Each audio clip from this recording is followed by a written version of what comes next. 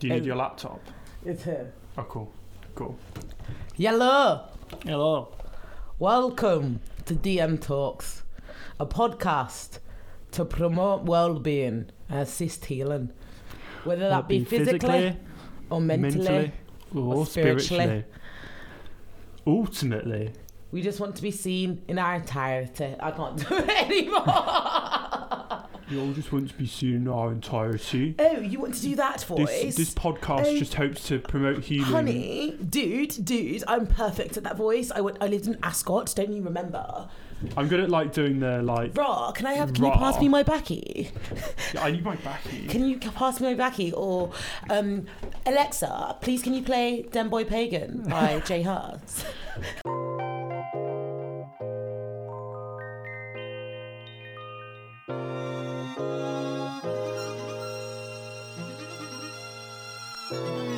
Welcome to DM Talks, a podcast that aims to promote well-being and assist healing, whether that be physically, mentally, or spiritually. Ultimately, we just want to be seen in our entirety, and this podcast hopes to show listeners how multifaceted they are. We're all the centre of our own universe, so why don't we do more to better our own existence? Boom, boom, boom, boom, boom, boom. I love us. I feel like I'm not coming with the energy. No, but the thing is, your energy is so loud and it's so subtle. That's the thing. Whatever you're what you're doing is great. Subtle energy. No, but it's subtle, loud energy. It's like Lou Theroux.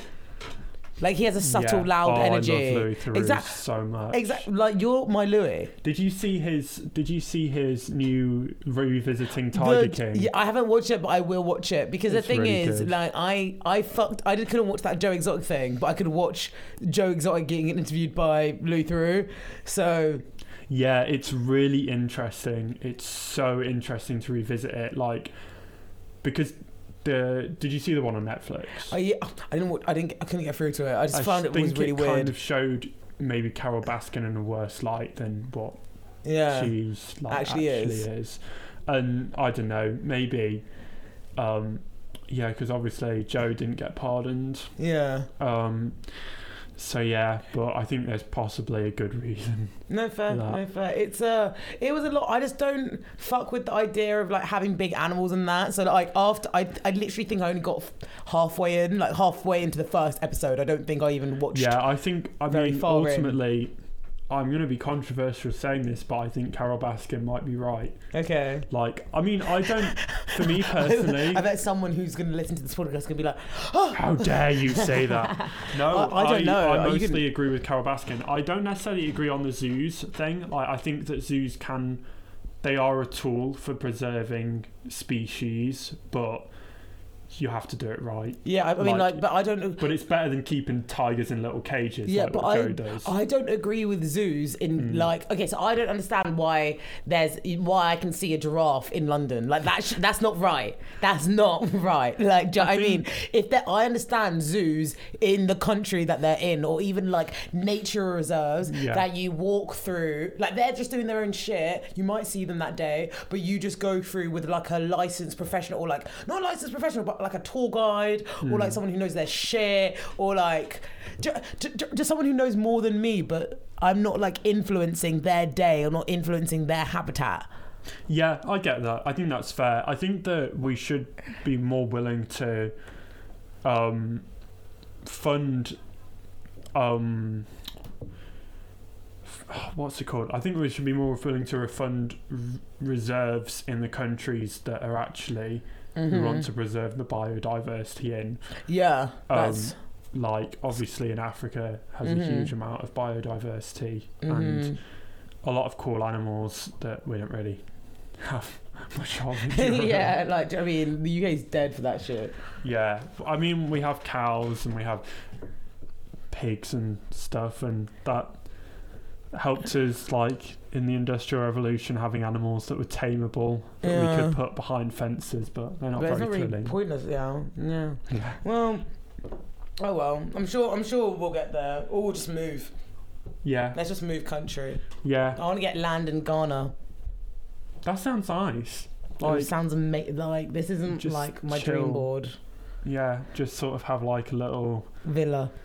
Yeah, just build like a little villa. estate, because like Yeah. I'm sure there's like a lot of places. Yeah, I just want to buy set up. land which is near the coast, or like Ooh. not that long a drive to the coast. So then like I can just enjoy life and live That'd be happy. nice. Honestly, like I was watching this video on Naomi Campbell. She has a house in like Kenya. Is she it's Naomi? Oh no, sorry. I was Naomi getting Campbell is the confused. black woman. She's like one of the, like she's a supermodel. She's like one of the biggest models ever, and she's British. So I was watching a video of Naomi Campbell the other day, and it was said to her like, "What's your smile when you come back from Africa?" And her smile has been like this since Yeah. like, and that's what I want. I want to be smiling like that. I want to be happy in the motherland, but we're in a panoramic right now, so travel is a nagwan. But we move. You're listening to a good podcast. You're enjoying your day. I'm sitting here with Josh, and yeah, we're having. Well, I'm just happy to be here. I always am. I think that like with the podcast, it's just an opportunity to wind down, see your pals, just like like reflect on your week and stuff. But you don't actually realize it until we're in this bit. Yeah. Like sometimes it's like faffle. It's like, oh, what time are you free? Am I free? Yeah. Like how's work going? Do you know what I mean? Like just standard chit chat. And then when you finally sit up, the incense are blowing, all of that shit. It's like, oh yeah, how are we?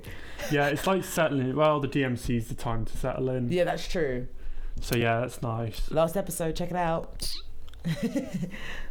Yeah, no, I think it's about finding, like, I think that's a lot of people's goals, is to find a place in the world that they can chill and feel happy in. And I think for now, for me, I think Manchester's quite a nice place to sort of chill. Yeah. I can think of a lot worse places. How lovely has cycling been right now at the moment? Nice. It's been really nice. Honestly, like I've been starting work at like 7:30, 8 in the morning, and I'll cycle when it's like complete like dead. Like there's like 4 or 5 cars on the road because I'm gonna have to be there for like 7:30, and it's amazing. It's honestly cycling in Manchester is beautiful. It's just basically flat roads everywhere. And like, Yeah, I like so living serene. in a flat place. I'm over hills. Yeah, I'm over hills. To be fair, I never was even on that hills that much, but like I didn't like them. I don't respect hills. Hills are not your friend. That's so funny because I've been actually talking a lot about hills recently. I love it because we're fully digressing, like we're in the DMC, but why not? I've been talking a lot about hills recently. I really like my hill. This sounds like such a weird segue, but we moved. Okay, so you know when people are like, oh yeah, that's my hill, I'm gonna die on that hill. Yeah. I really like my hill. I really like my hill because I nurture my hill. Is this hill a real hill or It's a metaphorical hill. It's a hill, yeah. Sorry, I should have cleared that up. So like, you know when people are like, oh yeah, is this the hill that you want to die on? Yes. I love my hill. I love it. I love my hill. Sunflowers are growing out of my hill. Everything is beautiful on my hill. And this makes me a very stubborn person. It's funny because I've been having loads of conversations about this with people because it's like sometimes you look over, you might peer over and you're like, oh, that hill looks kind of sick too. That hill looks kind of sick too. I could die there. But not even I could die there, but I could commune there. I could sit there. I can rest there. And maybe maybe I'm slightly indirectly bringing this up in this podcast because it's one wellness attribute that I'm slowly unlearning, relearning, or whatever. And I've been talking about hills a lot because I've realised how much we put invisible rules on ourselves, our invisible sort of like conditions, or oh, I shouldn't do that because of this, I shouldn't do this because of that, and it's all because we all want to be on our own hill. But to have life, to do enjoyment, we really need to get off the hill and actually get into our comfort zone, out of our comfort zone, because that's where real strength can develop. Well, not real strength, but a lot of strength, because you have to rely on, something that's unknown, but also your agility to get out of it, or like your dynamic, your ability to get out of it. Just thought I'd say that, a little side note about hills. About hills? Yeah. Metaphorical hills. Metaphorical hills, yeah. What do you think? Yeah, I think It's really random, sorry. it's an interesting way of thinking about psychology. Yeah. The hill, the metaphorical hill of the mind, or Yeah. range of hills. Yeah, because that's the thing. We have so... Oh my God, have I ever not told you about the reason behind this podcast? And clouds. No. So this podcast was going to be called Floating Clouds with that kind of Floating shouts Clouds. shit. Do you know what I mean? Yeah. Anyway, okay, let me sit down properly on my chair and explain. People who are watching visuals, you're in for a treat. People who listen to audio, just close your eyes and picture this, okay? So, we walk through life, right? We're walking through life. And we go on top of our hill, we come down our hill, and we walk through life. Hills can be trials, hills can be tribulations, whatever it is, we walk through life, yeah? But we have certain clouds that obstruct our pathway, obstruct our focus. So let's say politics is a cloud that's going to affect me, it's going to affect you. If you read about politics a lot, your cloud is going to be opaque. But if I don't read about clouds at all, it's going to be transparent, or it's going to be like 20% on like the gradient scale, right? Yeah. So as we go through life, everybody has all these different floating clouds. So like, let's say you got racism as a cloud, right? As a dark-skinned black woman, my cloud is 100% opaque. It's a thick cumulonimbus. It's a thick, yeah, it's literally dark, like it is literally just 100% opaque. It's about to thunder or snow. Do you know what I mean? It's about to thunder or snow. Like, I know about fucking race. However, let's say if it was a white person, your cloud could be like, it could be completely 0%. It could even be minus 60. It could even, your cloud could not even be there because you don't know people who've experienced it, or you're not in the same world that makes you available to that information. But maybe, I don't know, you... well, we've been through the pandemic. You saw all the controversy and mental gymnastics people have done about the Meghan Markle and the Harry situation, and then that could have prompted the cloud. And now your cloud is like at 1%, but it's an outline there. Yeah. Do you know what I mean? And like, this is my concept behind DM Talks. We're walking through life. We're walking through... It's another reason why every episode is a different facet, because I'm exploring a different cloud. It's like, okay, feminism was this week, confidence is that week, and like confidence is a cloud that everyone fucking needs. Everyone. But like how I present my confidence is different to be how you present confidence, but we're gonna need it in this little flesh suit of ours, so we're gonna have to sort of grit our teeth and learn how to do it anyway. Or like, even with focus, that's something that we all need in life, regardless of your sexual orientation, your academics interest, your creative pursuits. It literally doesn't matter. It's just something, a cloud in your human experience that makes you, well, enjoy life. We're not all seeing the same clouds in Exactly. the sky. We're not all the center of our own universe, right? No. We're all experiencing different clouds, different weather, despite living in the same place. Exactly. And like, I think someone walking down the same street is being rained on while someone else is enjoying the beautiful sun. Exactly that. And like, I think podcasts have provided relatability to so many people who experience different forms of clouds. Like, that's what I love about podcasts. You could be listening to one like this and a wellness one, or I was at my friend's Pine's house the other day. I was listening to this guy, I can't remember the name of the podcast, but he's come out of the prisons. He's been in and out of prison system since he was like 17, and now he wants to like completely take it away. But his insight, his conversation is literally a doorway to all of what's behind bars and what gets you into those bars. Do you know what I mean? And that was just, me and him are similar in the sense we have podcasts, but we're talking completely different fucking shit. And it's like, yeah, I think that actually pulling it into like a sort of idea of we're all walking the same streets but experiencing different weather.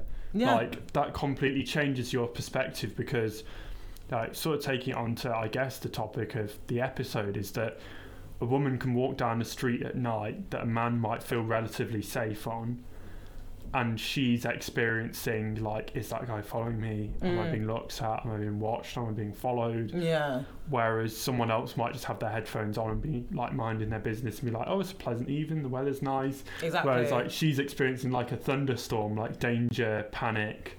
Whereas someone else is experiencing just a chill evening with a light breeze. Exactly. And it's like the same walking down every street. Like someone like might get onto. I was watching the Gina Yashira, like one of her things. Gina Yashiro. And She's she was hilarious. saying when she got onto the train, how a woman went, first class is in that direction, like second class or standard class is in the other end. No, she was like, you're in the wrong section, or something I think she said standard class is that way. Oh yeah, to them, yeah, which is just like so.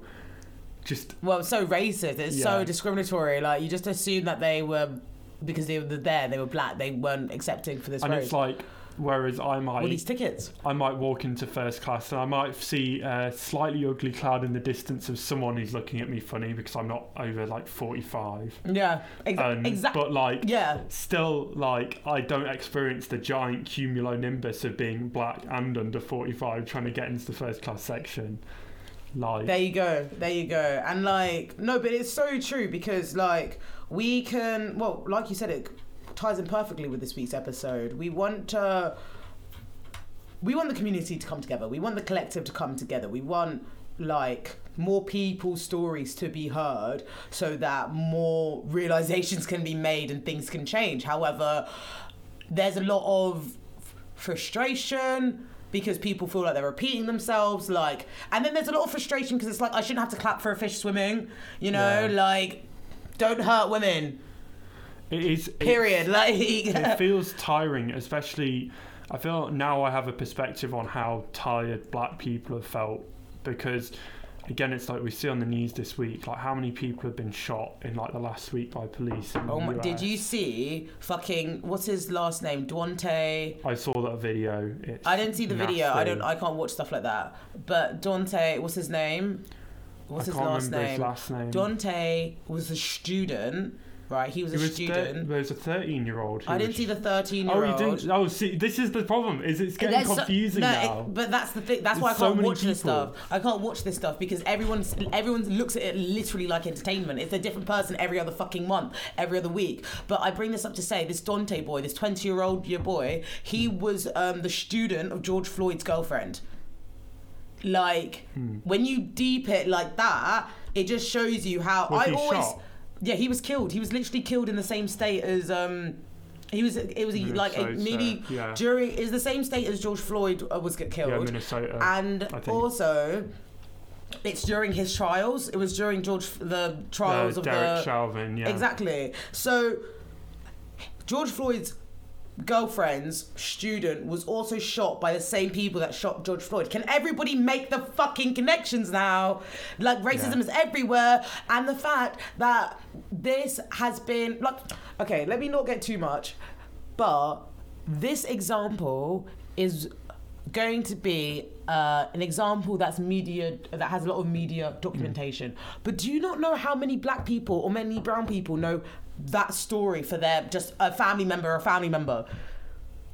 That one just got televised. And that just shows you how close-knit racism is. And it's really frustrating when people even try and deny racism because you cannot make this shit up. Like, I've fully decided now, I have to literally remove myself around anyone who gaslights me or any form of that, because I cannot.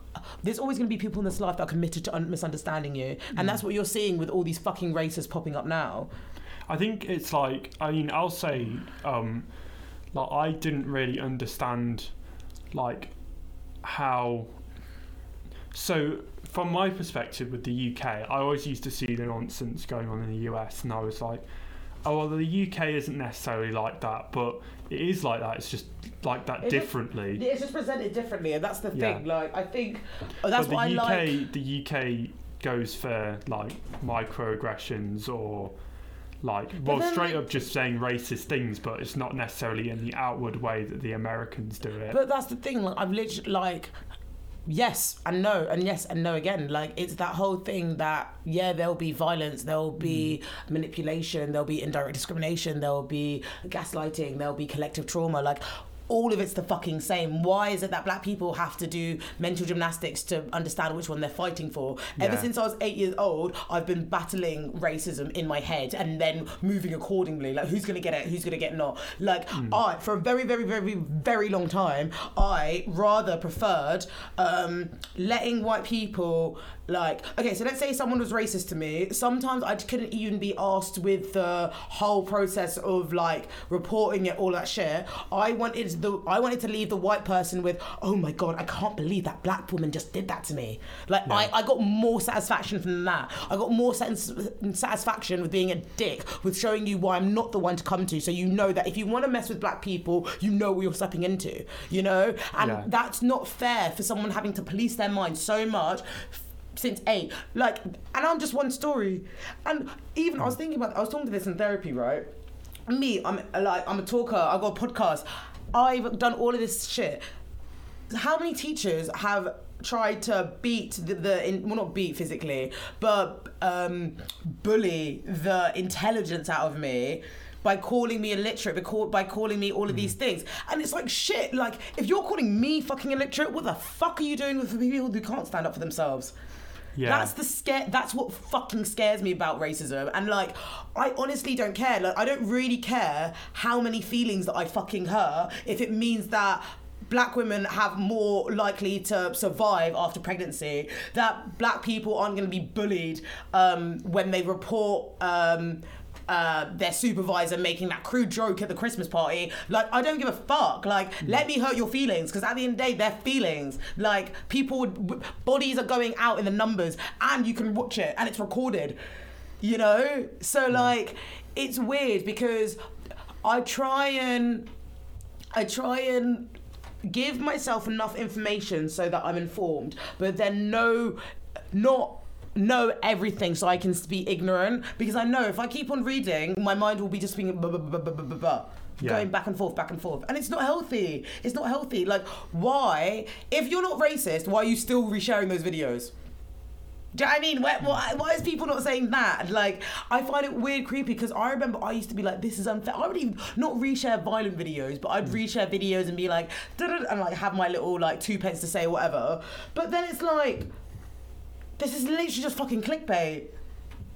People find this entertaining. People so distanced from seeing black people as humans. People so it's like their empathy does not extend to these people, that they can just watch and share and not have any compassion to what is happening. They literally just see animals. Wait, no, I don't say they're animals, because if they saw animals, then they would see empathy. You see all these fucking videos about dogs. They just almost see characters in, like, a story. Yeah. It's like, I think that is the thing, is that there's, you see, I think there's a line between, I think some people are angry and want to see something happen, to see the people who are responsible come to justice. Yeah. And I think sometimes people, like, want to see other people sharing that anger and that frustration, and I think it's not always easy to distinguish between the people who are just finding it entertaining and the people who are genuinely angry and want to see something change. There's literally, like, so what you just described, the in-between stages, there's literally a book that's just come out to help people find that. It's literally called What Can White People Do Next? And it's like from allyship to, like, companion, like, I can't remember the name now, but it's just like the information is there, and it's just people's choice now. It's what we said last week with Fix Up and Look Sharp. It's literally the tower card, the Hanged Man. It's changing perspective. It's what you're going to do with that perspective. How are you going to use that alignment that you found from within and reflect it on the outward, you know? Yeah.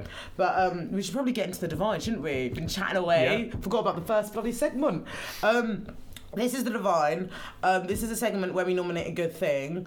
What would you like to nominate for this week's divine? I want to call this icons supporting icons, but not necessarily as in celebrities, but of, like, different communities coming together to support each other who may have typically had differences. Like, you've got obviously the black community and the LGBT community has previously been, like, obviously there's a lot of crossover between the two. Of course, I mean there's black queer people, so there always will be. There have been, the LGBT community has been occasionally discriminatory towards people on the basis of race, and on the other hand, people like from minority communities are sometimes discriminated against LGBT people, often because they might have like more conservative, might come from more conservative backgrounds. But now I think we're seeing that along with many other communities, like people with disabilities, people from other countries. I think we're seeing a lot more people now coming together and saying we need to put aside our differences and realise that in the eyes of society we're all seen as lesser, and we need to campaign for that not to be the case. And we need to, yes, we come from different parts of life, we have different problems and we have different goals, but we all need to support each other and share and work with each other, because at the end of the day, the roads that we all want to, our destinations might be slightly different, but the direction that we're travelling is essentially the same, so we might as well help each other out. Yeah, no, my mum always used to say to me, Sarah, everyone's learning the same thing, but we take different routes taking it. And I think, if we're in similar directions, let's help each other out. Let's go on the same route. Let's find the best route. Let's find the best route. Yeah, let's push our resources and forwards. No, it's all good. I love that. I want that, but I also want people with more things to share their things. Yeah. And I think obviously that will come in time, but let's say for every collaboration you had other guy, like a silent partner who had dough or had resources. Let's not even just talk about money, had resources to bring about your thing. Sick. Because for the people who have been waiting to be seen, what do they get? Oh, well done, you're learning now. You were able to learn, you were able to use this for personal development. I was out here getting attacked, and that's not just, take what applies, innit? But I bring it up to say that for the people that have had to hold grace, keep smiling, through their grief, through their loss, through their frustration, through their discrimination, what can also be given to them in that period? Yeah, and I think, ultimately, it's a numbers game. You think that, the whole thing about a white, cis, straight man. Yeah. They are ultimately, when you cut it down to that, a small part of society.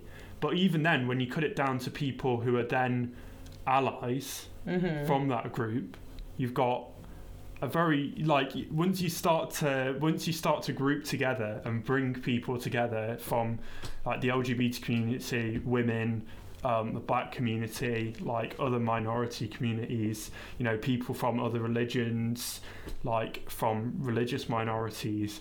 Once everyone starts working together and supporting each other, we're suddenly the largest group in That's the true. room. That's true, but because there's so much internal conflict and still so much self-hate and horizontal discrimination, I do think that I think that's why I'm glad to see more working together. There's a lot of there's a long way to go, don't get me wrong. True.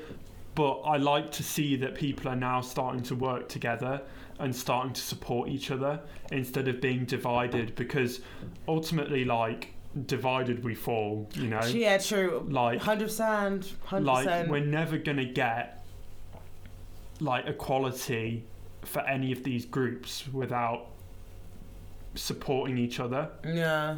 Because if we divide ourselves up into tiny little camps, we're never gonna have much of a voice. That is true. That is true. It also hurts the people who have feet in both camps. Yeah. Yes, 100%. Who cross these boundaries. And those people should sort of be the centre of like those sort of central voices of pushing for, you know, not only justice but more communication, less horizontal discrimination between. No, you're so right, and it makes me think of like how we can. I want collaboration be put forward, but also the safety of the sensitives. Yeah. I say safety of the sensitives in the sense of like, you know, like. Okay, so if we use the example of cisgender white men, like if there was a trans individual who's had a experience with a cisgender white man, collaboration with them could be triggering, you know? So it's making sure that the sensitivity of the trans person was, that their vulnerability was safeguarded. Their risk, like, if I can make the trans person feel like the most safest person in the room, then I feel comfortable. Yeah. Do you know what I mean? Because at the end of the day, they're the most at risk. So I want to put like, it's like, I want them to have the most safe, like, on their terms, and then everything will follow. Yeah, I think it's like, because I think as well, it is about I think that it's about sort of having empathy for other groups that they might have not been through the same struggles as you. Yeah. But that doesn't mean that they don't understand. Like, you can, for me, the way that I sort of came to understand how people felt after seeing the killing of George Floyd was like understanding if they'd come from my community, if that was something that had happened, understanding how that might have how that would have impacted me, because obviously it was upsetting for everyone. Of course. But it's even more elevated upsetting if you see that person share characteristics and traits with you. Of course. And share, like, you know, history. Yeah, and of share course. like all of that stuff. Period. It elevates it even more. Yeah, of course. So it's understanding how upsetting that is for people to go through, is to see this guy got killed for sharing a trait that I have, and then going, that's even more upsetting than just seeing that guy got murdered brutally. That's upsetting, but then on top of that, it's actually... But even let's take it closer to home. Every time that there's fucking, like, any attention between black men in the media, like, the way that we'll be so scared for our brothers to leave the door, our nephews, our uncles, whatever. Like, it doesn't matter if it was before Corona, like, literally, it doesn't matter if it was like 1 year ago or like 5 years ago. Whenever there's extreme amount of attention of black men in the media, I promise you, every single fucking parent, relative is like, make sure you get home safe. This. It's like, and it's like now, because there's so much policing of black men in the media, now that policing is going to be indirectly to the community, so that community now polices the black men. Does that make sense? Yeah. Because, like, I know for a fact, I lived in like shitty old like Windsor. Do you know what I mean? Don't get me wrong, smoke can happen anywhere. However, if I'm living in Windsor and my mum's saying to my brothers, like, this, where's she getting that information from? She's getting that information from the people that he's socialising with when he goes out to these places, you know? And it's like, that's not necessarily true for the older things. And yeah, my family or my brothers, they don't necessarily just hang around with people in Windsor, aka white people or etc. But it's the fact that as soon as there's attention in the news, then policing will start. Yeah, it's just like, I think this is why, like, we've got to now, like, reach across these. It's like in the movies, there's always a tension between like some of the main characters, and they always like have an argument or falling out, but ultimately they're basically going in the same direction. They have a common enemy. And I think it's about putting aside your differences and fighting the common enemies, because the people who tend to be homophobic also tend to be racist. Funny how that works. Do you know what I mean? Nobody's ever just racist. I promise you, and this, you can quote me on this, no one is ever just racist. They are never just racist. Like, they're either racist and emotionally intelligent, they're either racist and homophobic, racist and transphobic, or they're racist and classist, or they're racist and something. They're racist is literally like the base, and then you, like, honest, racism doesn't shock me. I can tell you're racist by the way you look at me. Yeah. Do you know what I mean? And then it's all the other stuff that you say with your clothes. It's like you're going on and like criticizing a woman's outfit because it's not like, or you're criticizing what a woman does on the TV. Good chance that you're also gonna be racist or gonna have something else going on. And it's like just that lack of empathy and that distaste for anything that doesn't match your very limited view of what society should look like will tend to be. It tends to be a trend. It probably will be problematic. Well, I've got a great little segue for you. Since you're talking about men who can be problematic, have you watched Euphoria? I haven't. So Euphoria is my nomination for Divine. I know everybody's probably going to hear Euphoria and they're going to be like, oh my God, that's so old. Like, we heard about it like 2 years ago. And I'm like, okay, fucking, you know, like, guys, raw. Like, did you just hear like Sarah on DM Talks was talking about Euphoria? What a loser. But no, I joke. It actually came out in 2019. But I watched it recently on the internet. It's great. It is a show which explores how many people? Maybe like 8 or 10 people. It's like the cast of teenagers throughout their life. And oh my goodness, I fucking love it. Basically, it also got really famous because, wait, let me actually show you. I'm just showing Josh a sweet little picture. So basically, you see all this makeup. Oh yeah. So that's what this show inspired, loads of makeup. Oh, loads of looks and stuff. Yeah, so like, you know, in like 2019, you saw like more stuff like that. That was Euphoria.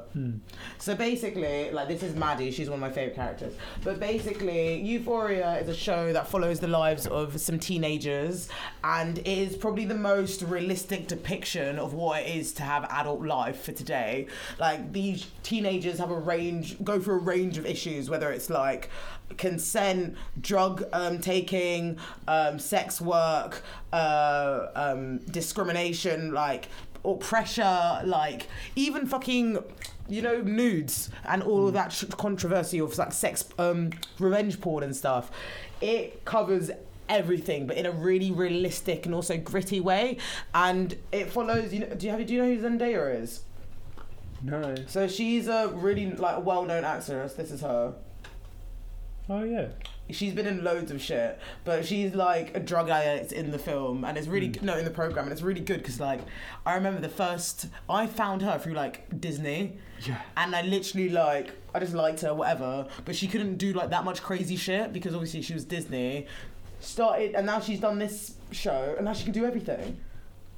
It's just amazing because like this show. She's a drug. I don't want to spoil too much, but she has a drug problem. She falls for her best friend, which is Jules. Jules is a trans woman. Jules is also involved with sex work, and I don't want to. Let me not give too much because I really, really encourage everyone to look about it. But she basically has to deal with. The violence of the real world, as fucking trans people have to do. And there's this one boy called Nate Jacobs who wants to.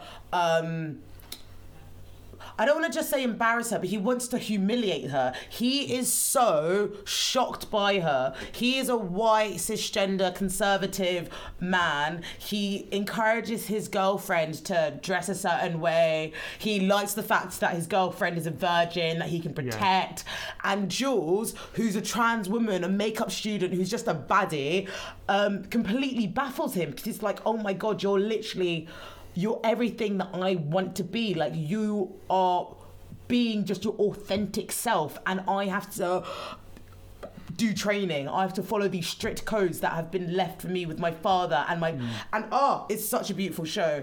They don't the show's not gendered as well, so throughout the whole show you're able to like learn as the characters as people, and everybody gets enough attention. And what you were saying earlier with that whole idea of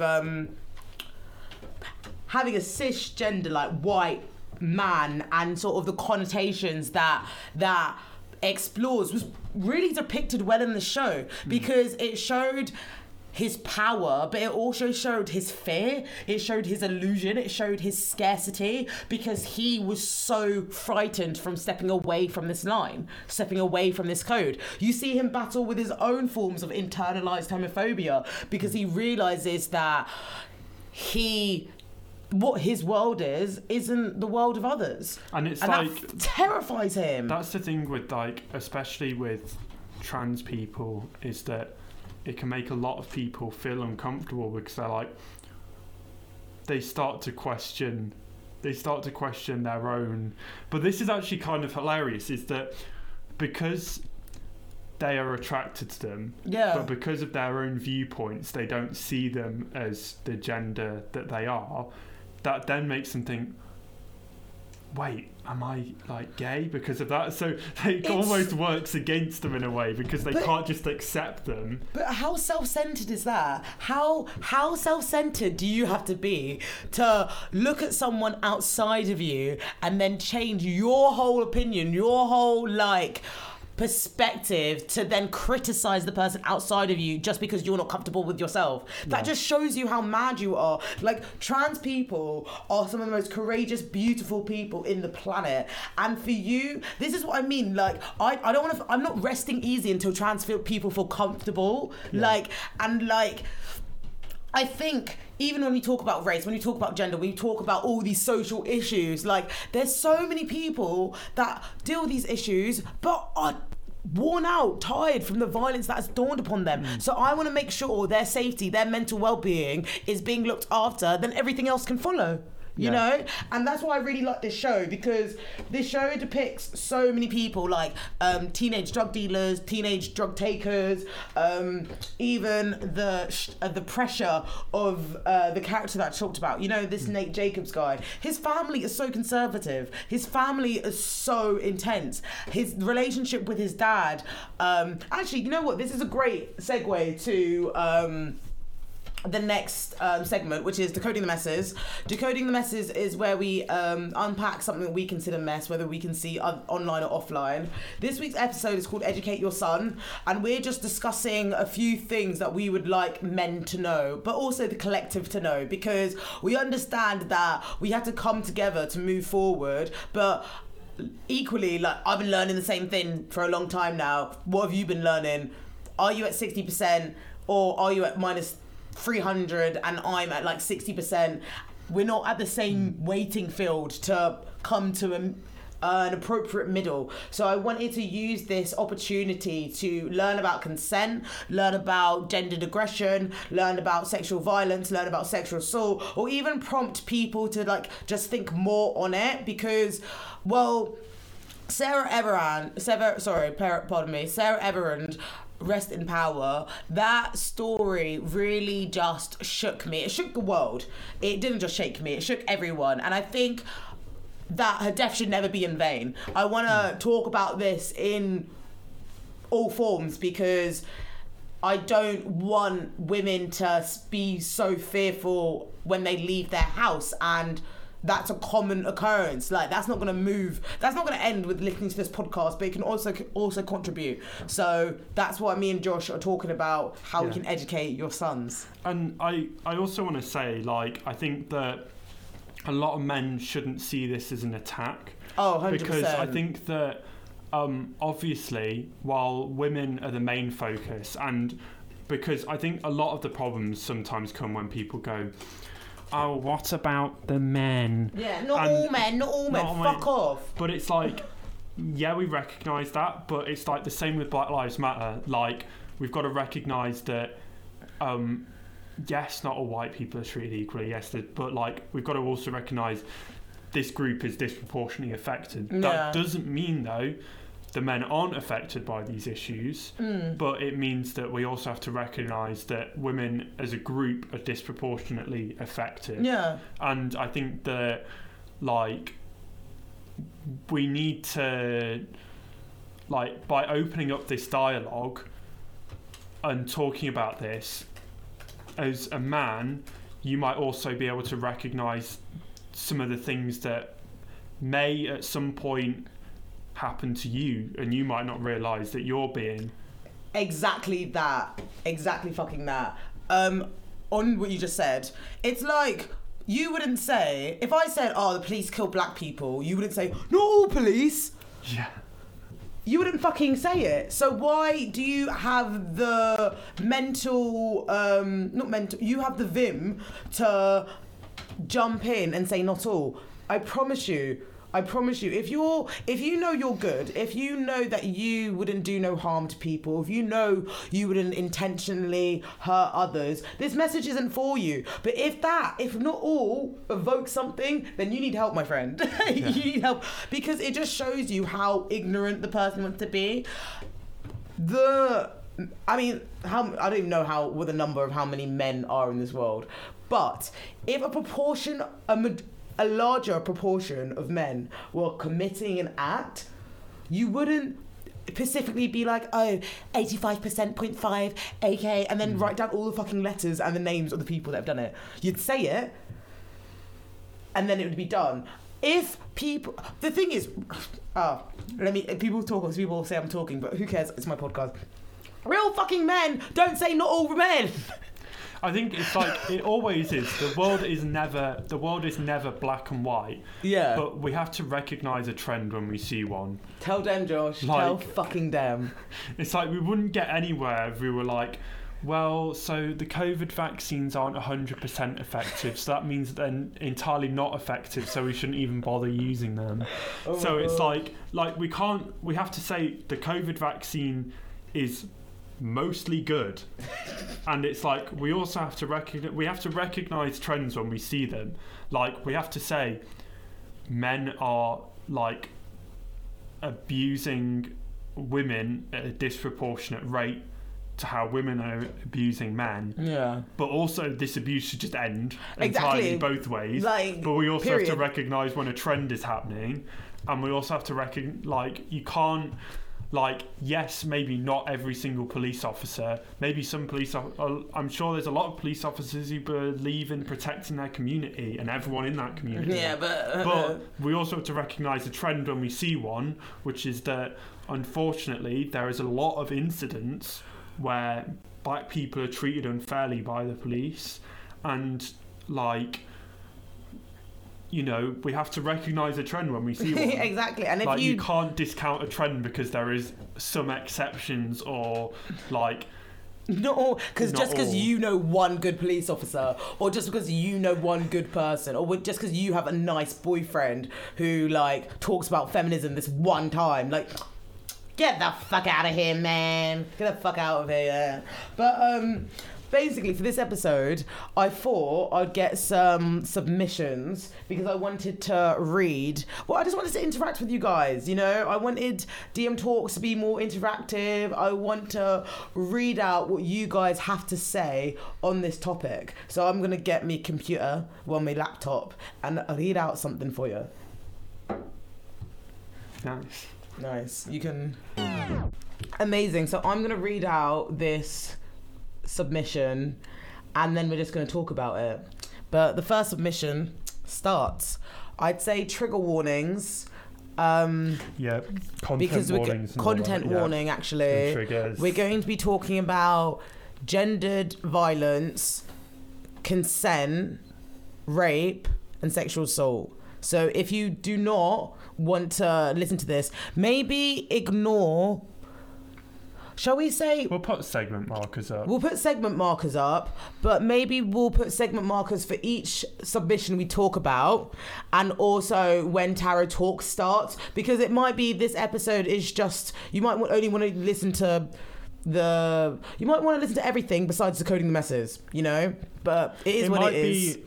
Yeah. I mean, ultimately everyone has a different tolerance for it. Sometimes you're just this is enough for me. This is not going to put me in a good place. Yeah. Even if it doesn't cause a trigger inside of you or something, cause you. It could just be a lot. It can affect you. I can't watch certain stuff after 9:30 p.m. Yeah. just because I'm like, whoa, you're gonna fuck with my mind space, and then my dream's getting fucked, and then I'm getting chased. I can't watch like some shows are just like Yeah, it's too much. It's too much. Too much. But I'm gonna start reading now. So pause, guys, or see you in Tarot Talks. So first submission. I haven't spoken about this previously and thought this would be a good place to start. I come from a family of 6, 4 of which are women and 3 which have been raped. All have experienced harassment in some way. Our parents are old in age and they still have that don't air your dirty laundry in public kind of mentality. The kind where emotions are perceived as weakness. Everywhere I look, I see PTSD.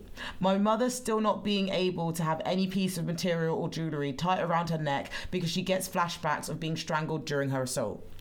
All of them have been a constant feeling of I'm not good enough and have such a hard time opening up or trusting anyone new. It has gotten better in recent years now. None of us are teenagers anymore. We try to encourage speaking to each other more and rely on each other as a support network. But it's affected them in so many ways, it's so hard to put into words. Even my brother has been affected, who hasn't experienced any abuse to my knowledge. As when they all happened, he was the youngest and has blamed himself for not being able to prevent it. I think a part of all of us do. All do. Growing up, he got into fight after fight with the toughest person he could find, trying to train in a way so he doesn't feel that helplessness again. And so he's ready to protect us if we need. Which sounds silly, but it is fucked. He feels that way, but it's also kind of sweet. I don't know.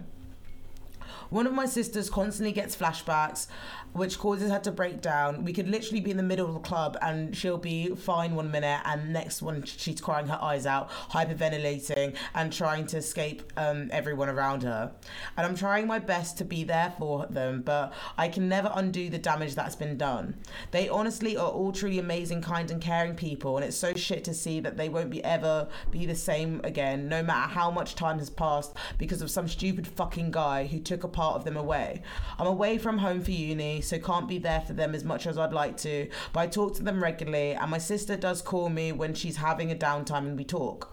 Talking does help, but talking to a friend or a loved one is not enough. You can't just get over something like this. Well, sorry, that choked me up. I'm not sure how old my mother was when it happened to her, but it definitely was before any of us were born. A minimum of 27 years ago. 27 years, and she's just still living through it. It's so fucked. We all have our challenges still. I've never told them about any harassment. They all wish the best for me, and I don't know if I would be really hard for them to hear. Sorry, if it would be really hard for them to hear. But there has been times when someone has gotten inappropriate and even I hadn't said anything, which I'm normally incredibly outspoken. I've heard them shout and scream about how much they hate themselves for not calling someone out for being wrong and not doing during their assault when they were silent due to shock, and how much shame that has brought on them. I've done the same and hate myself for that. We as women can't be silent anymore because fuck, I can't see any more families go through what we have done. This shit needs to stop. A few months ago, my sister went through another random breakdown where she was with my brother and girlfriend, and so they both tried to comfort her. During this terrible time, my brother asked, "Do you think it could have been what you wore?" Honestly, this wasn't malicious in any way. He still feels terrible about it now. And it came from wanting to understand more. He doesn't understand. None of us do. Why a rational thinking human would do such a thing? And this was a very poorly timed question to help him understand the situation a bit better.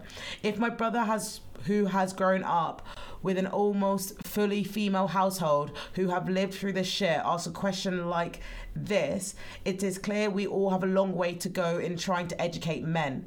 However, I think it is our best to do exactly what your podcast describes. And after my sister screamed his ear off, we educated him. We know he didn't try to intentionally hurt her, and genuinely, if he asked it at a different time, we could have discussed it openly with no judgment. We explained exactly why it isn't because of what she wore. in this case, a full body tracksuit, and why it shouldn't matter. We explained to him that victim blaming and spoke about minor forms of harassment and aren't recognised for what they are. After my sister told him he can come to her if he has any questions, I really want men to speak up more and not be afraid of being attacked or saying the wrong thing. It's important for men are also a part of this and they don't have questions shut down, because this is the only way we can incite change, and we desperately need change. Fuck. That's really well written. Thank you. Thanks for sending it in. Thank you so much, submission number 1, because that, well, I mean, like, let's unpack it. I think yeah, like I think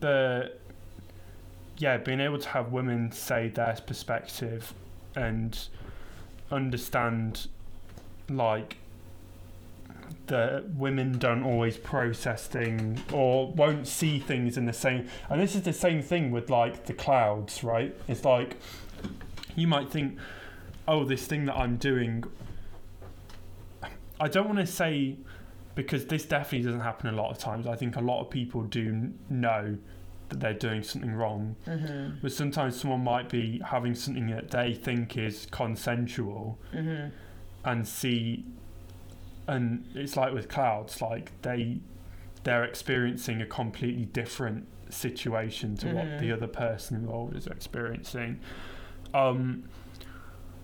That said, I feel like a lot of people do a lot of mental gymnastics to get around the fact that they're actually doing something that's hurting someone, and that they're acting inappropriately, and they're doing things that are, I think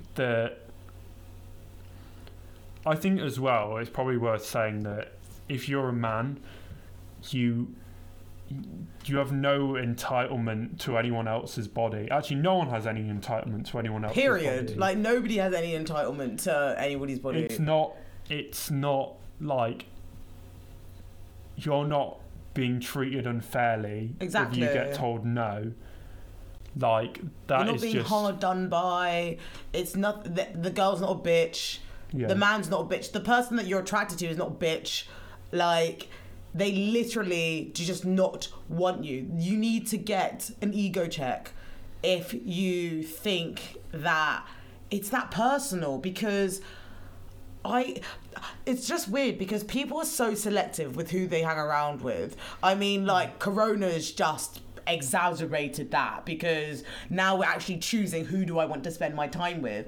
And you'll still have these men out here going out of their way to impose their manliness, their charisma. I don't know what drives a man to do what they do, but it will take them beyond to spaces which aren't for them, and it makes you really unnerved. It makes you feel really untriggered. Like, even reading this letter, I was getting choked up because, like, how many times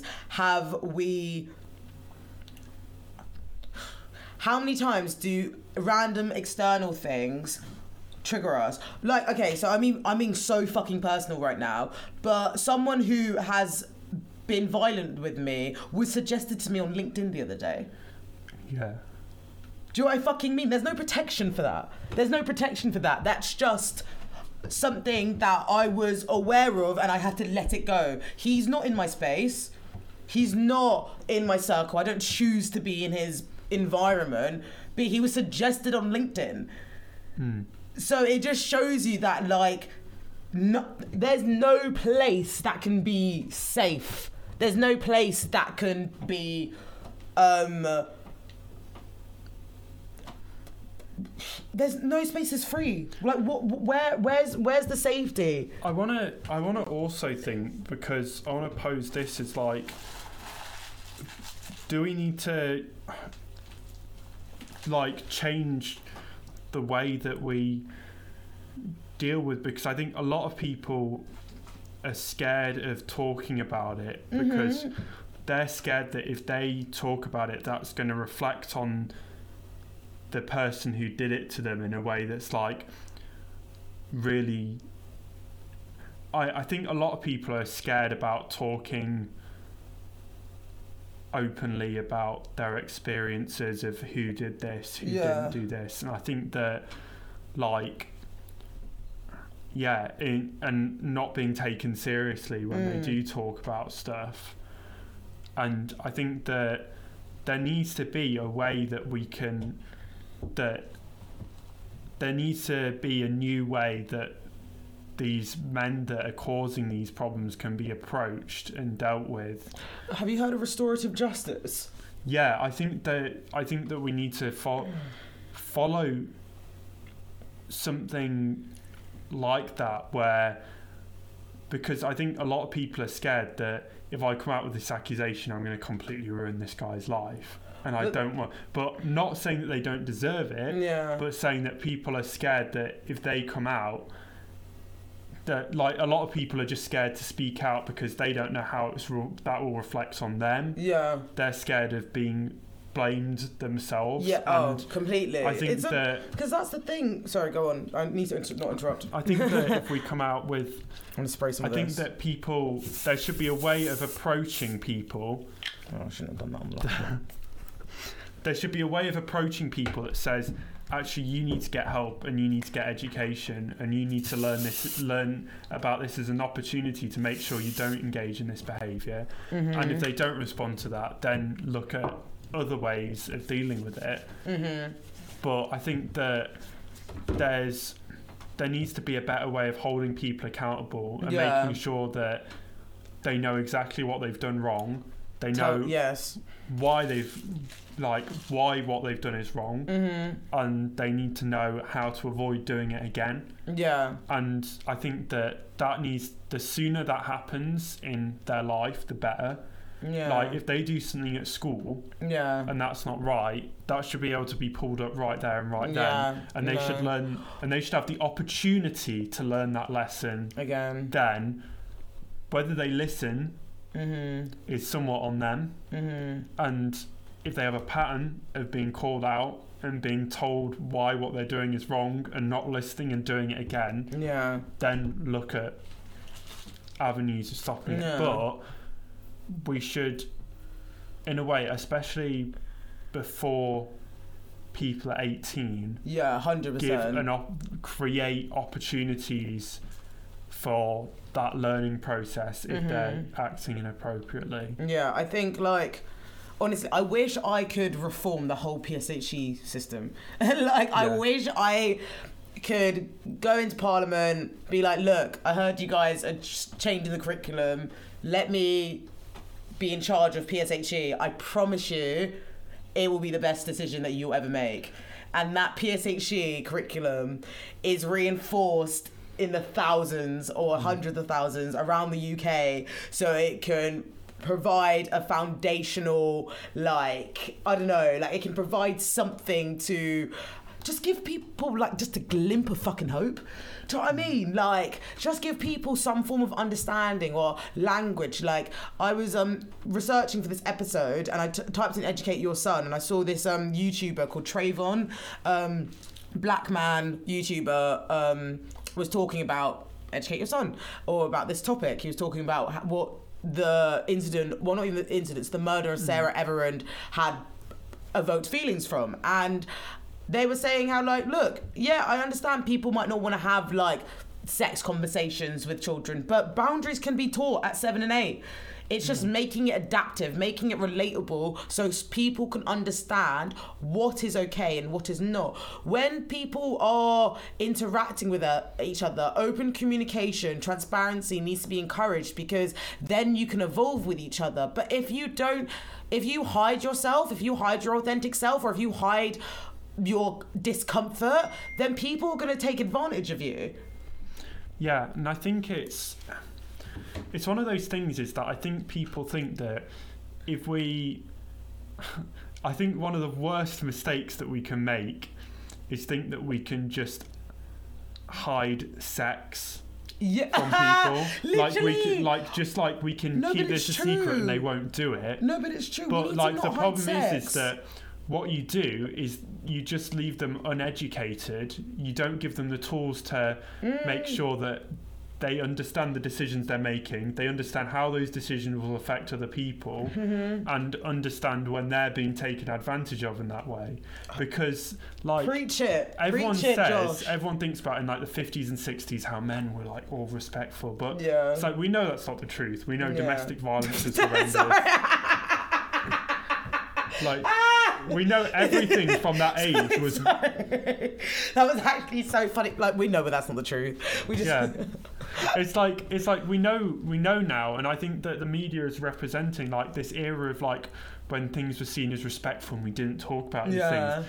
That was worse. Yeah. And in a way, now things might feel disastrous because Yeah. we are having these conversations, but the very fact that we're having these conversations show that's how far we've come. It doesn't Hold on. mean we don't still have a long way to go. Exactly. But I think now we're starting to move through the tunnel again. The light Exactly. isn't there yet, but Yeah. 'Cause that's we've the restarted and we're moving towards the end of the tunnel. Like again, like we're not gonna clap for a fish swimming. Do you know what I Yeah. mean? Like, I know people who don't move mad. You know, we're people that don't move mad. We know people that don't move mad. So we know that it's possible, right? Yeah. We know that it's not rare, right? However, because consent and patriarchy is sort of, I mean, boys are given clout. Like, no, sorry, I hate that word. Boys are given like. No, but It's true, but like boys are given so much attention. Boys are praised. Boys are rewarded for doing the bare fucking minimum when we're in school. Honestly, like going to, well, you know what? Let me not say that, because the thing is, I'm quite fortunate in the sense of I have so many guy friends from a very, very young age. Like I'm talking about 10, 12 that I've like learned to grow with, I've evolved with, I've seen them, don't get me wrong, I've cussed them the fuck out, but I've also like sat with them whilst they've cried on my shoulder, right? Yeah. I know so many women that don't have guy friends, like, and they literally don't have guy friends, and I'm like, I don't like, obviously it's calm, like, do you? Like, I love, you know, women are everything. I love female friendships, don't get me wrong, like, they're my guys. But, like, also, I also don't have this, like, extra for men, because I know men can come in all forms. Yeah. Do you know what I mean? I know men can come in all forms, but if you're only dealing with men in, let's say you're you're in a heteronormative relationship. No, you're a heteronormative woman, and you're only dealing with men in the dating region. Your perspective of men is going to be very fucking different to mine, who's also grown up with men, who's worked with men, who's cried with men. Do you know what I mean? Obviously, all men are not the same, but I'm sure you get what I point. Yeah, I think that it's and it's also recognizing, and I think this is why education and understanding is so important, because I think that it's only through, because I think that if we work together on establishing these boundaries, then I think that we can also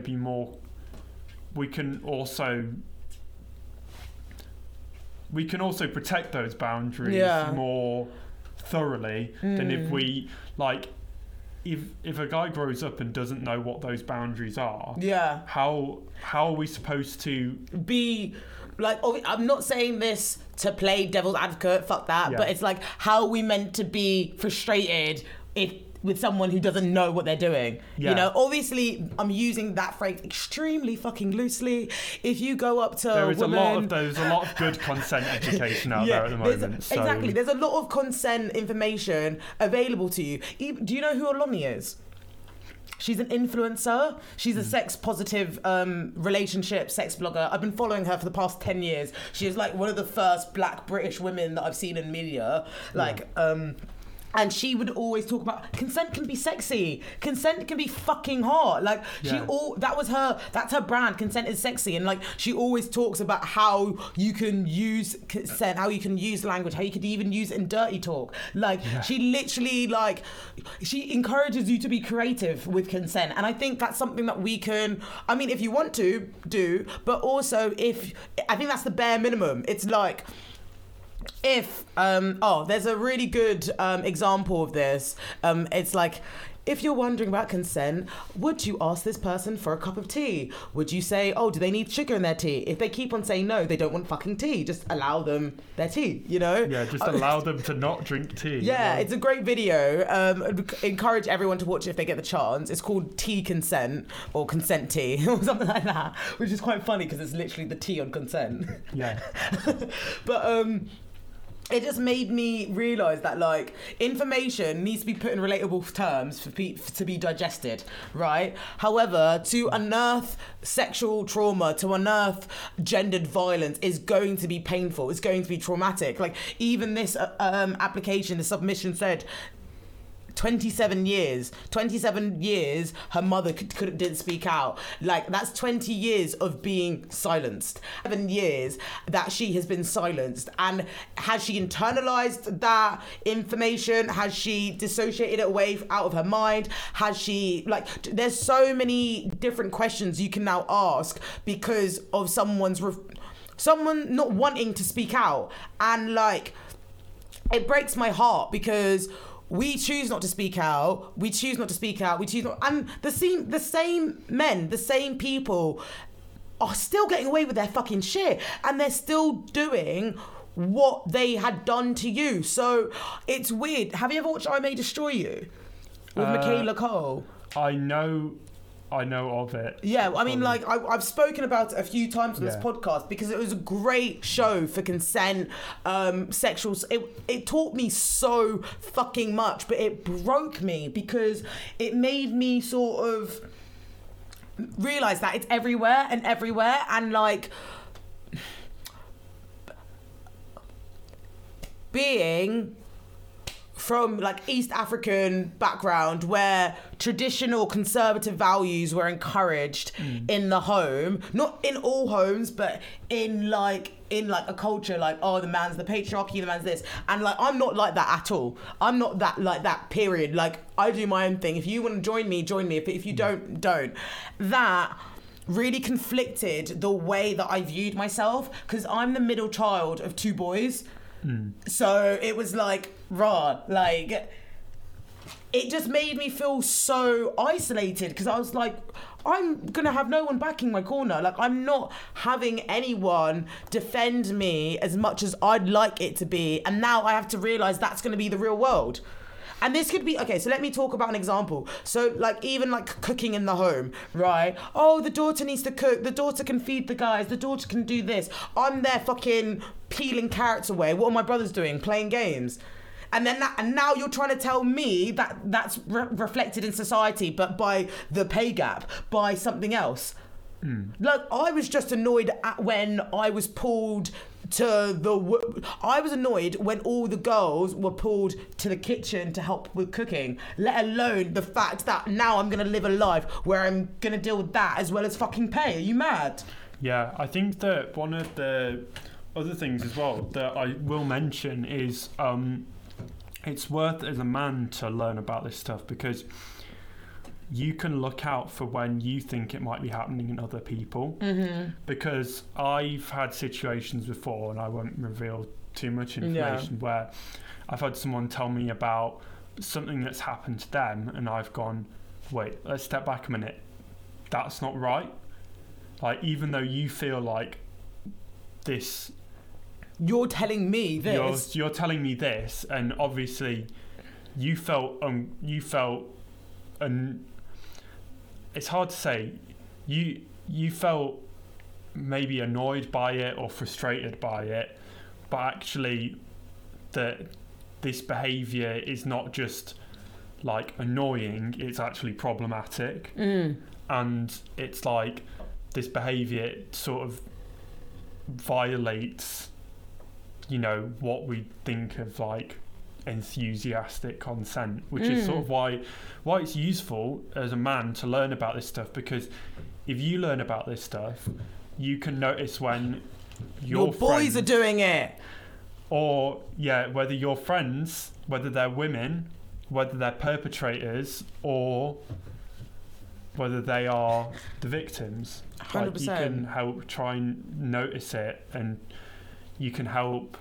And it is hard because, you know, especially if you're trying to call out friends and stuff. Yeah. But also, just start off by not playing a role. Like, if you think that there's problematic behaviour, don't engage with it. Yeah. Don't be a part of it. Like, if there's like something happening where they're just trying to, you know, have sex with as many women as possible, but in a way that they're sort of being pushy, you know, they're sort of being anything like that, like just start by not engaging in that behaviour and saying, look, I don't think this is like, just sort of like pull back. And, you know, like,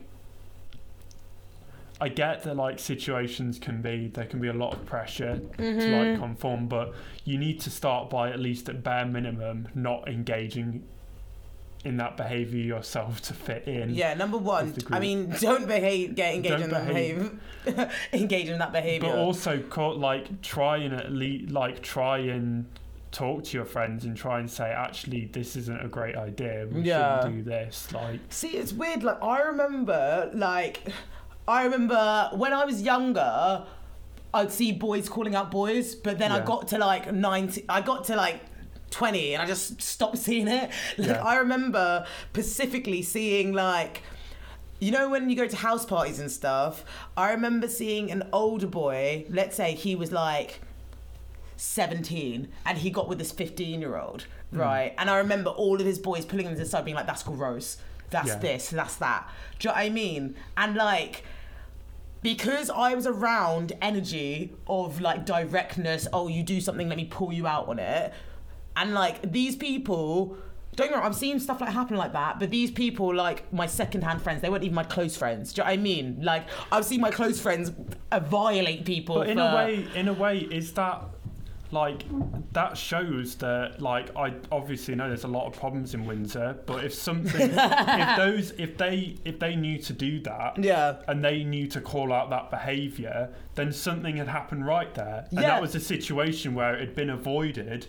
No one, like, the whole situation, like, none of this has to happen. Like, if people just talk to other people and say, actually, let's, like, just, like, if you think your friend is doing something inappropriate, tell them that you think that their behaviour is inappropriate. And that's not even harsh. That is literally harsh. Like, honestly, I respect you if you can call me out. And like, since early, the people that I surround myself with, don't get me wrong, I love them, I'm inspired by them, but I'm tactical because I want them to be able to call me out on my shit. Like, I don't want to hang around with people who are like, no, if you see something wrong, call me out, because then we're all gonna be like, my head's not moving, my head's gonna be intentional, it's direct. Don't get me wrong, I'm a good person, I move with lovely intention. However, like, I still need to be called out on, because I'm a human being. We all can make mistakes. We can all do wrongs. And that should never be... People shouldn't shy away from that. That shouldn't be scary. That shouldn't be intimidating. Like, if your friend calls you out, they're calling you out of love. They want you to do better, and that's why they're pushing you for more. Don't get me wrong. If someone's criticising you all the time, evaluate who you're getting your advice from. But shit, if it's something that you know that isn't great... It's great. It's like, but if someone's criticising you all the time, or if a lot of people are criticising you all the time, maybe it is you who is the problem. Oh, 100%. Like, but it's true, because, well, you're the common denominator then, aren't you? Yeah. One thing that this email, this submission and what you said sort of remind me of is this idea of peer pressure. Whoever's listening to this, please, Omo, like, listen, open your ears, come very, very, like, put it a bit louder on your mic or whatever. Well, I put it louder on my mic. But listen, peer pressure can come in multitude of forms. It's not always, oh, Code, let's do this. Okay. Oh, you're boring. It's come not on. like those videos that like you. It can literally. No, but it can be as slimy and sly as your quote unquote nice friend being like, oh, come on, please. Oh, come on, let's do this. No. That is pressure. You're hiding it by a sly, smug smile. It's pressure. And I'm not going to stand here and make excuses for people, because that's the thing. I think all of us, when we were younger, we kind of idolize this like scary man, this scary rapist that's going to come out of alleyways. It can be your fucking friend. It can be your family member. It can be someone so close to you. And I get so frustrated and so angry because people don't realize how much this runs deep. Like, I didn't realize how many people get sexually assaulted until I got to uni. Yeah. Like, it's just like fucking that everywhere and everything. And you're just like, raw. So this is the world. All the things that we were scared, not even scared of, but all the things that we heard jokes about in Friends, all the things that we heard jokes about on TV, about women taking, men taking advantage of women and all of this stuff. So you're telling me it's all true. It's all true and we just have to deal with it because that's how life is. I think as well, like, I want to say is that it's... Ow. I just hit my Like ankle. the, Sorry, I'm getting like into the it. idea of like, you know, the Chad in the film who, you know, is like really pushy and outwardly like, and obviously that exists, that stereotype exists for a reason, but it is not the only avenue for misconduct in that way. I like how you said that Chad similarity, because if anybody here watches Euphoria, they're gonna see that. They're gonna see Nate is complete Chad. But the thing is, you usually in what TV would do, we'd see the Chad on the American football pitch and he'd be happy and popular and be promoted. But in this TV show, you see his arguments with his family. You see how he trains every single day and has no room for creativity. You see how he has no room to be his authentic self because everything needs to follow a line and a code. And that's why I really liked Euphoria, because it explored that cisgender white man as a multi-dimensional character. It's an opportunity to see that person as a human and not just because of the power that he wants, you know? Yeah, and I think it's like there's so many avenues for which like people can be sexually aggressive or abusive, and it's not just necessarily, you know, the sort of Chad type figure who's like, you know, really big and muscly and has like a lot of power, you know, whether that's friendships, money. It can be people who you might perceive as awkward, or you might perceive as, and they may have found a way that they can push boundaries because people don't see them as... Exactly. They don't see them as much of a threat. Yeah. No. So they lower their guard. Yeah. And then find themselves actually, you know, this is the, like, it doesn't just happen. Like, I guess it's like the sort of phenomenon of the soft boy. Right? No, but you've got the guy who says that, oh yeah, I'm really into indie music, I'm really nice, I'm really friendly, I'm a nice guy. Yeah. And then as soon as they don't get what they want, they snap like exactly. that. And then you feel guilty because you're like, no, you feel guilty to yourself because you're like, oh shit, how did I walk into this trap? But then you also feel guilty because it's like, this person presented themselves as nice, presented themselves as polite, sensitive, or vulnerable. And because they presented that self, oh, I could be too. So then when they change, it's like, oh no, you're out of character because you were always soft. You were always gentle. But no, this is your real fucking character. Nice people, get the fuck out of here. But it's like... I don't trust nice people. Sorry, I'm going on a tangent. I don't trust fucking nice people. I'll tell you why. Because what the fuck are you hiding? What the fuck are you hiding? Because the thing is, every person that I've met that has been overly nice has ended up being a dickhead. So what is that? What is that? Like, it's either they feel like they have to be nice all the time to compensate for when they want to be a dickhead, or they genuinely do it, but they don't realize they do it for enjoyment, but they don't realize that they're presenting and they're giving more than they need to. They're giving more than they need to, because let's say now, I'm like, oh, everything's fine. Like, don't worry about it. Like, I'm going to be really nice. Every little annoying thing that happens to me is going to be pew, pew, pew, pew. But guess what, bitch? It's going to be a fucking volcano. And then it's going to interrupt. And who's going to interrupt? To the people that they love and they care about, because they have no boundaries with them.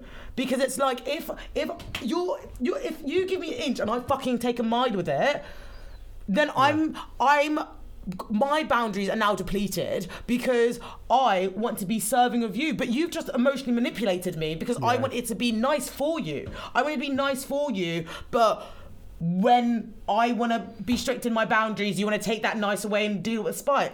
I don't trust nice people. I mean, you can, but I don't, personally. I think it's like, always be aware of the Trojan horse. Like, an abuser won't necessarily come in the form that you expect them to. And whilst those forms and those stereotypes may exist for a reason, they absolutely do not represent everything that's happened. Like, you have the idea of like the young guy who doesn't know boundaries and who's under a lot of peer pressure, and you have the idea of like the creepy 50-year-old man who's like, hey there, like, you know, but like it like, spreads a lot wider than that. But like, where the fuck did we learn those stories, and why aren't things getting done about these stories? Like, I remember when I was a child, me and my friends would literally run past houses which we were like, oh yeah, that's the like, this actually sounds really, really fucked up now that I say about it, but fuck it, we were children, and I'm, in all honesty, talking it for the podcast. But let's say there's a man there, and he was like, "Oh, the pedo house." So we would run past that house. Places like Do you know what I mean? It's like you'd walk past the street, and then it was that house, so you run past it. I'm sorry, but why the fuck is the pedo there? But then also, why the fuck is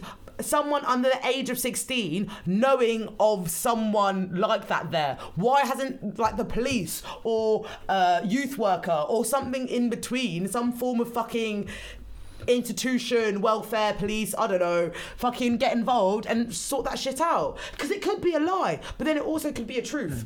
I think that there needs to be like, and this is the thing, is that we can't, with this one, I'm not saying that, and this might bring us on to the other one that you wrote about the justice system, is, I'm going to say, probably, whilst I don't think that there's the justice system won't play a role in dealing with this, because it absolutely will.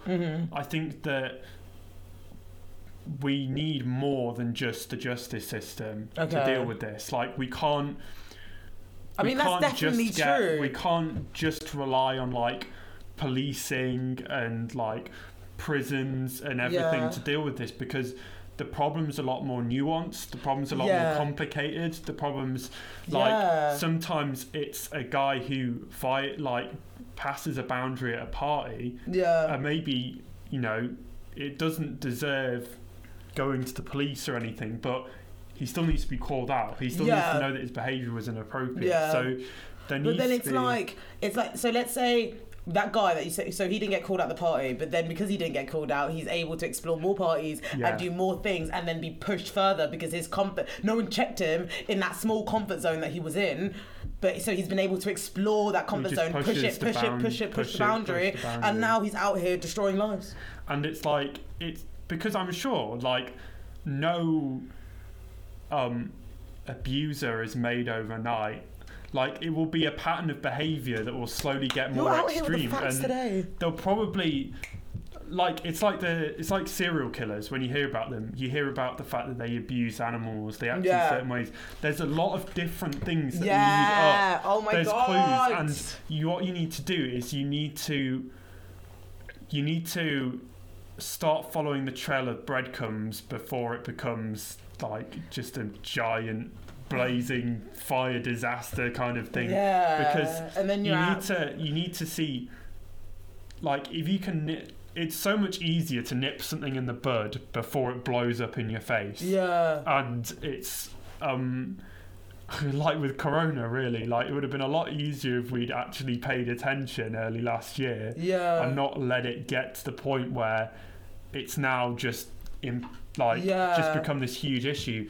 And I think it's like, it's the same with people who are abusers, people who are violent. Like, they don't go straight to burying bodies under their floorboards on day one. There's a pattern of behaviour that builds up to this happening. So we need what we're in now. We just need to understand what the patterns are and how to dissolve them. Yeah, we need to intervene at the point that they're cutting up mice in the shed, rather than waiting until they're chopping up bits of bodies and putting them in a freezer. Oh no, I mean it's straight fact. The metaphors today are smack on because it's gonna help people learn.